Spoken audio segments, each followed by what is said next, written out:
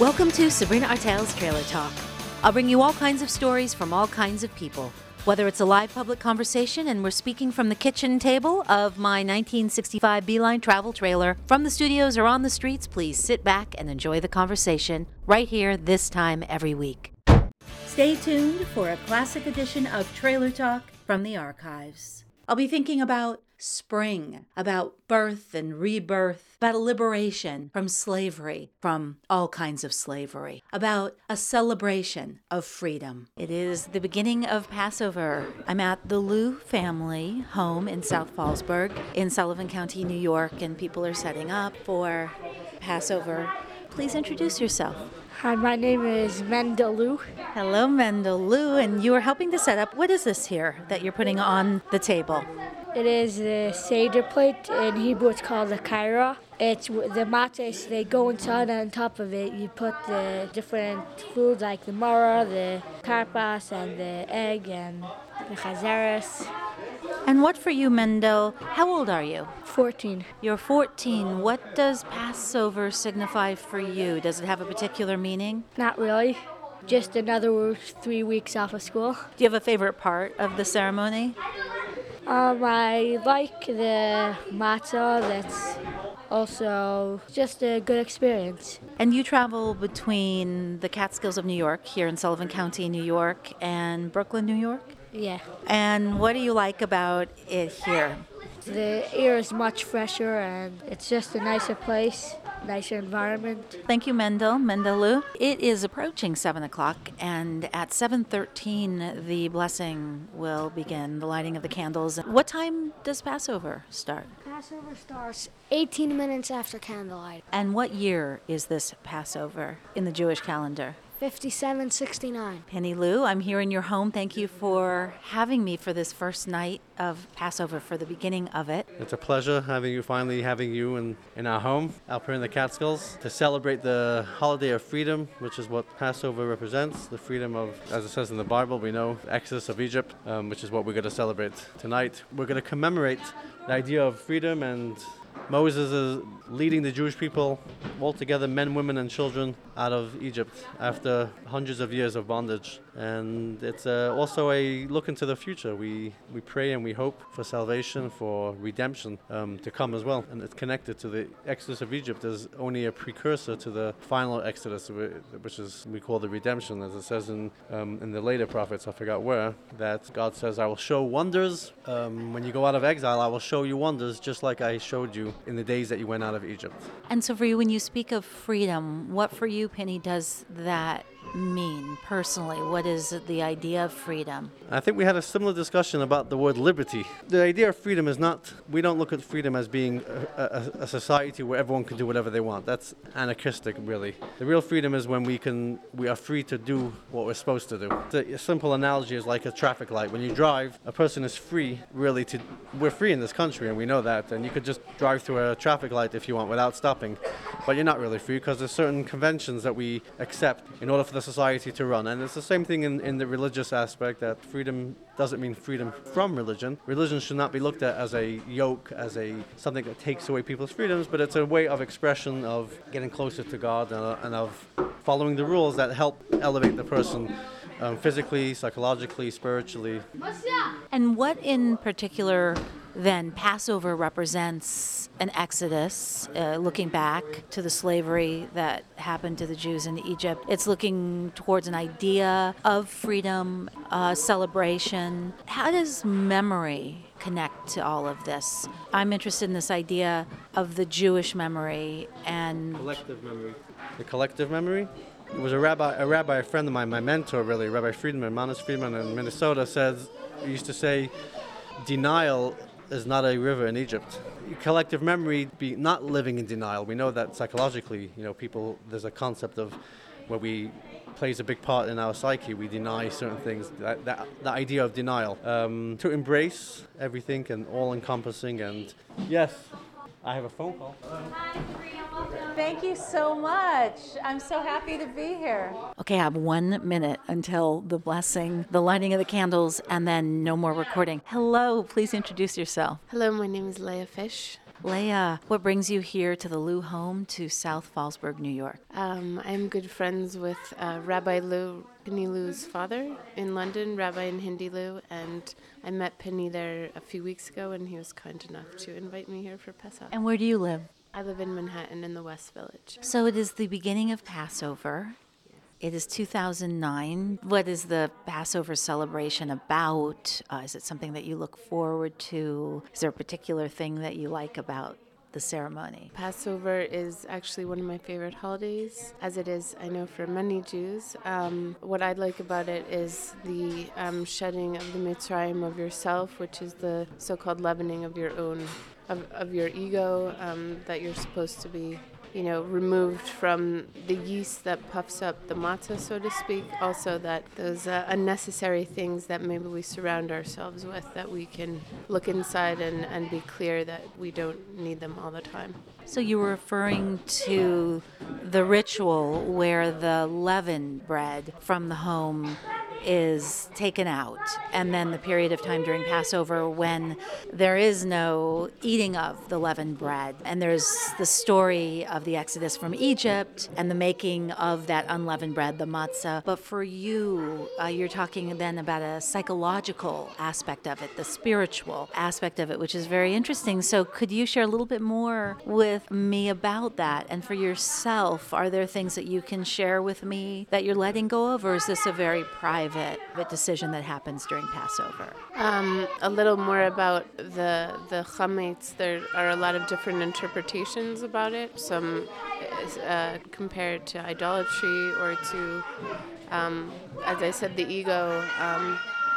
Basically, as far as things for myself, the real focus on not eating those things helps me gain a mental clarity in which I can consider what elements perhaps of the ego I can shed for the coming year until the next Passover. Were you raised in a religious household? No. Are you now? Would you consider yourself religious? No. All right, well, that makes two of us. So we do celebrate in my family Passover, but I grew up in a very secular household, one very much about a cultural Jewish identity, and also with the kind of the heaviness, the weight of being German Jews and being Holocaust survivors and having lost a lot of family during the Holocaust. So I'm curious for you then, are they starting? They did? Are we missing the blessing? I hope not. Thank you. Thank you so much. Penny, so we had the group photo, quite a few friends and family members here. We're a couple of minutes away from the lighting of the candles, the blessing and the beginning of Passover. What is special about this day and the blessing of the sun that you were talking about? So what is it about this day that makes it a unique Passover day? The blessing of the sun is a blessing that we make thanking God for the blessings of the sun. We're not really praying to the sun, we're not at all. We're praying to God, and we're thanking God for giving us the blessing that we call the sun. And this occurs once every 28 years, one time in Jewish tradition. The time when we do it is at the beginning of the spring season. Even though we know now that spring began on the 21st, I think it was, of March. There were calculations that were done in the Talmud. There were two opinions. One opinion would be more consistent with the March 21st date, but that was never adopted, and therefore it was the other opinion, and so we're off by 2 weeks, really, to be on exact date, or 3 weeks. But the past century and this century, every 28 years, this date comes out to fall, the date that we bless the sun, every 28 years, comes out to be on April 8th. Take a, give him one more. Okay, that turns out to be April 8th, and which is today. The last time we blessed the sun was in 1981. That was about a week before Passover, and I remember that I was 11 years old that year. The time before that, which I wasn't born yet, was 1953, and that came out to be on the after Passover, April 8th. And the time before that, the various every 28 years. The last time it came out to be on the eve of Passover, like this year, was in 1925, and the next time will be in many, many years. I mean, so it's not common for, I think this is the 12th time in the last 5,769 years that the blessing of the sun occurred on the eve of Passover. The 12th time. Words of wisdom from my wife. Thank you. The blessing is about to begin. Leaving Penny and Hannah Lou's house in South Fallsburg, New York. It is the first night of Passover, and what an incredible celebration. The metaphor that was described by Penny Lou of the Passover Seder, and we open the doors for Elijah, and Penny described to me that at that very moment, the gates of heaven open and anything is possible. And that is the time to make sure that the wine glass overflows with the wine, with this offering, with this possibility of what can be. Thank you for including me, welcoming me to your home, allowing me to sit at your kitchen table as you have joined me 2 times at the kitchen table of Trailer Talk. And now driving to the other end of Sullivan County, to the Beaver Kill, where I will be celebrating at the Brown Mattis household. It is the second night of Passover, and tonight I am in the Beaver Kill Valley in the Catskills of New York, right on the edge of Sullivan County. I'm looking out the windows of the home where I am, and I'm seeing the Beaver Kill River flowing by the beautiful mountaintops. It was a gorgeous day. I was up very late last night at the Lou home, and my hosts tonight are Rose and Les. I'm here with friends. This is a Seder that I've been to for a few years. I'm Susanna. I've known Rose since I was about 13 because her daughter Chloe is my best friend. And I've known Les since he met Rose. And I've been at this Seder for several years in a row. And please introduce yourself. I'm Jane, and I'm here because though I've known Les and Rose for a while, I'm Susanna's next-door neighbor, godmother, extra aunt. It's always good to have an extra aunt, I think. I think lots of aunts are a good thing. So, here we are. It's the second night of Passover. Any thoughts on the celebration, what it means for you? Is this Seder and the way that it's performed, it's celebrated here, is this the way that you grew up? Anything really either one of you want to share? And we were also talking about the Seder that I was at last night, which was a Hasidic Seder in South Fallsburg, New York. And I'm still a little tired from that. It was really fun. It went to about 1 o'clock in the morning. We were talking about beautiful wigs, actually.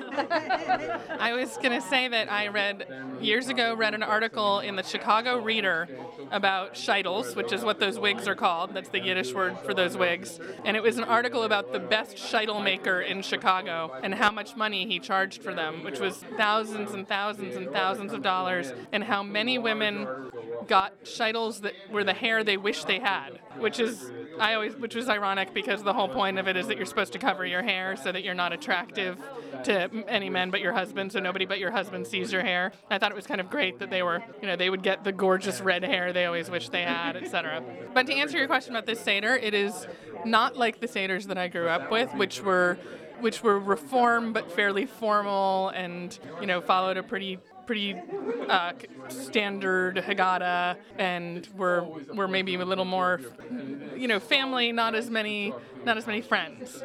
But I love this Seder because I love the atmosphere of it, and I've even grown to like the strange Pinko Kami Haggadah that we use here. The Pinko Kami Haggadah that is used here at this household. So it's the other end of the spectrum of what it means to be Jewish, really, and there are so many expressions of what that means. So what then is this celebration about and this gathering of people for you? Is it very closely linked for either one of you, Susanna and Jane, to being Jewish, a Jewish identity? Is it to something that's a global expression of something? What does it? I think a Seder is springtime, and I think it is a sense of Jewish identity. I think back of the generations going on forever, who celebrated in just about, maybe not the Pinko Kami, we had the Maxwell House Haggadah when I was a child after my grandparents had died. And I always envied my grandmother's wig because I could never get my part as straight as she could get her part because she wore a wig. Where was this, Jane? Newark, New Jersey. So it was in the middle, it was a Jewish ghetto area where we would go to be with my my mother's family. What generation would this be? What period of... They were the immigrants. They came over from Russia, Poland, whatever it was. So they were the ones who still practiced. My parents did not at all. My father was shocked when my brother and I both joined synagogues as adults. And when my nieces went to yeshiva schools, this was not what they thought coming to America was going to be. So what was their idea, do you think, and then what evolved for your own idea of what coming to America meant as a Jewish immigrant? They wanted us, my grandparents simply lived the life they had lived in Poland, but with flush toilets. But they raised my parents, both sides raised my parents to speak only English, to not know any of the old languages, including Hebrew. And though they wanted them to come to holiday, they wanted them mostly to be Americans. And so they should always remember they were Jewish, but not do anything about it. So not to be too Jewish, not to talk about it too much. When was this? It didn't matter. When I remember, it was toward the end of the Second World War. So you really didn't... You remembered you were Jewish. There was no doubt. There were people sleeping on the living room floor, but who came over. But they did not want us to be, either their children or themselves, to be Jewish in the way that the Gentiles would identify as being Jewish. None of that. None of that. So a feeling then of being an outsider, trying... Always an outsider. We were all outsiders, yes. And always would be so. They had no doubt about it could happen here too. Keep your passport, keep extra money, it can happen here too. These are people who were chased from 3 countries, you know. And how do you feel about that? Yourself. Jewish, American, Jewish. Any fear of something like that happening? Does memory play into that? Especially as there's a recession. As there's a recession, I have a sense of, this is how anti-Semitism started in Germany. Sure, I have a sense that it could happen. As easily, maybe not, but it could happen, sure. And how, Jane and Susanna, then does that play into how you identify now? Do you still have a connection to this idea of being an outsider or any kind of fear? And also remembering in memory, because that seems to be such a part of the Jewish tradition, but is there a disadvantage to that? Does that keep us in some sort of kind of fearful or negative loop? Could we stop being pissed about a temple that was destroyed thousands and thousands of years ago? Yeah, it runs us into a lot of trouble. And I think we tend to remember what happens to us and not what we do to other people. Pinko commie that I am. And I think, I'm a different generation, and I didn't grow up with that same fear. And also my mom was born Lutheran, and so there was, I had a different experience growing up. But no, I think for me this is much more about sort of reaffirming Judaism, but also in that sort of, the way that they say in the Seder, let everybody who's hungry come and eat. That's sort of a communal celebration. Whoever needs to be here. It doesn't have to be. But we're not going to get dinner if we don't go in and eat. Thank you so much. Yes, now we must go to the very important part of the Seder, which is the reclining and the eating and the drinking. And Les is one of the hosts. Hi, Les. Hi, Sabrina. How are you, dear? Good. It's such a pleasure being here. They're laughing. I hear chuckles.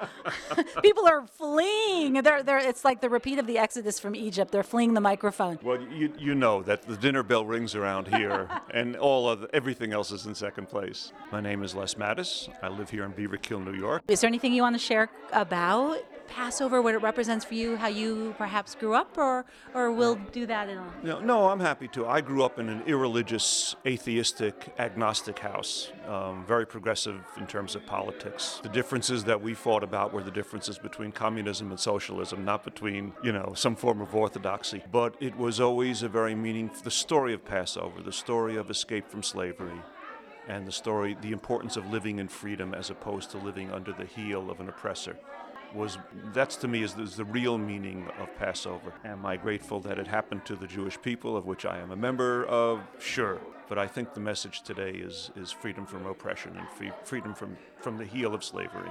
Freedom, an inclusive idea of what freedom represents for all kinds of people. And oh, absolutely, absolutely. You know, I'm a firm believer that if one person is under the yoke, then none of us is truly free. And the yoke, you know, you could define it as you can. You could define it as discrimination in terms of race, in terms of gender, in terms of religion, in terms of, you know, are you a Yankee fan or a Met fan? Whatever it is. And which are you, Les? I'm a Met fan. Sorry for uttering the word Yankee in public here. And in your home, Les, where did you grow up and where did your family come from? I grew up in the Bronx in New York City. My family, my mother and father grew up in the Bronx in New York City. Their parents all came from Russia and Ukraine. My mother, who's still alive, is 94 years old now. I am 68 years old, if that places me somewhere. So I was born at the beginning of World War II. And became politically alive in the union movement of the 40s and 50s because my dad was a union organizer. And I'm a child of the civil rights movement and the anti-Vietnam War movement. That's where I begin. That's my generation. Thank you, Les. And I'm just going to bring the recorder to the table and turn it on and off during this. The Haggadah that we read tonight is very unique. It is different than a lot of other ones you're likely to run across in this life. It comes from, what, Rosie, the feminist movement from the Boston Committee to Challenge Anti-Semitism. Remembering our recent past, recalling our ancient past, let us share love and freedom.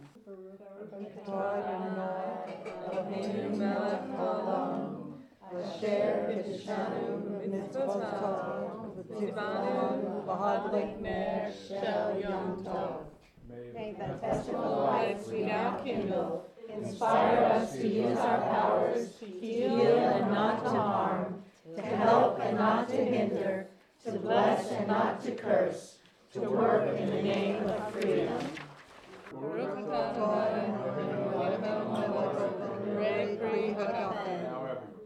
Now with this cup of wine, let us usher in the Passover holiday. Our Pesach wine is a symbol of the wholeness of life. We drink it in days of joy and exaltation. We drink it with the sorrow and despair. With this symbol we affirm life in both the green leaf and the barren bough. Through this symbol we bless life, we cherish life, we salute life, and we commit ourselves to love until we are all devotion, to care until we are all compassion, to make the world as sweet as the wine we drink.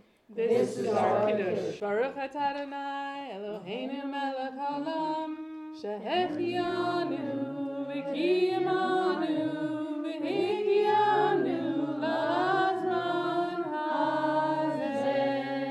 Today, the world is far from being completely liberated. Each drop of wine we now pour is a hope and prayer that people will cast out the plagues that threaten everyone, everywhere they are found, beginning in our own hearts. War and divisiveness. War and divisiveness. Poverty and homelessness. Neglect of human needs. Abuse, hate, and violence. Cynicism and despair. Oppression of nations and peoples. Economic oppression.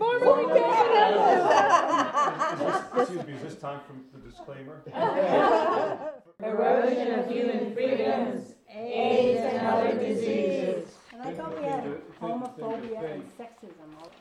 This was written It might be an abuse, hate, and violence. 25 years and ago. it's completely relevant. Yeah.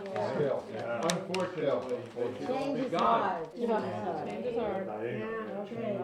Dayenu. Passover is a time to also be grateful for much that has in fact occurred in our lives. Women have not always been recognized for their historic contributions. They have been recognized for that. Our Dayenu and then our second cup of wine are addressed to the women of our history. And what is Dayenu? Okay. Dayenu means it would have been enough. Would have been enough. This is a song. Kilu hotzi hotzianu, hotzianu, Mitzrayim, Dayenu.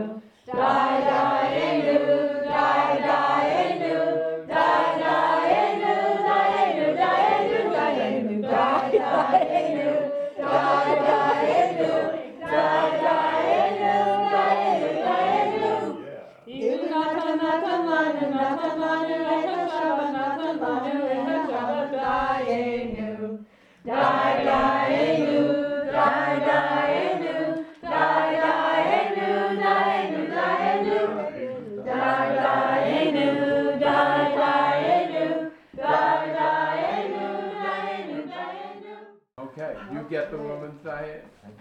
Diane. Had she taken us out of Egypt but not executed judgments on them, it would have been a start. Had she executed judgments on them but not upon their gods, it would have been a start. If Eve had been acknowledged as Adam's equal and not been considered a temptress. If she were the first woman to eat from the tree of knowledge and had been recognized as bringing knowledge to us, Dayenu. If Lot's wife had been honored for compassion and looking back at the fate of her family in Sodom and had not been punished for it, Dayenu. If our mothers had been honored for their daughters as well as their sons, Dayenu. If the just women in Egypt who caused our redemption had been given sufficient recognition, Dayenu. If Miriam, the sister of Moses, had taken her seat with Moses and Aaron in our legacy, Dayenu. If women had been among the writers of the Bible and had and had interpreted our creation and our role in history, Dayenu. If every generation of women with every generation of men would continue to go out of Egypt, We eat this sandwich in memory of our sage Hillel, who ate matzah and maror together. Hillel was a revered sage who lived nearly 2,000 years ago. To Hillel, slavery and freedom were merged into one historical event. In time of freedom, we must not forget the bitterness of slavery. In time of oppression, we must keep alive the hope of freedom. All right. So you eat that, and then it's dinner time.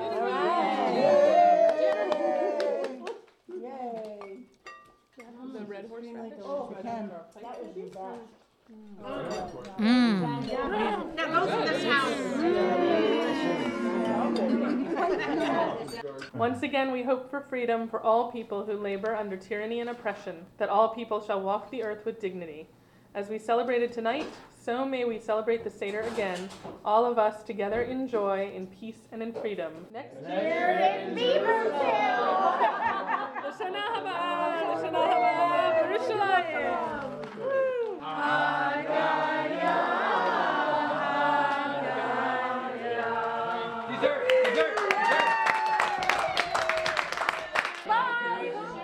From the kitchen table out on the road, I'm Sabrina Artel. Thanks for joining me for Sabrina Artel's Trailer Talk. The music for the show, Patti Smith, People Have the Power. Trailer Talk is produced by Sabrina Artel. For more information, please visit trailertalk.net. Thank you all who joined me in these conversations. I'm Sabrina Artel. Safe travels.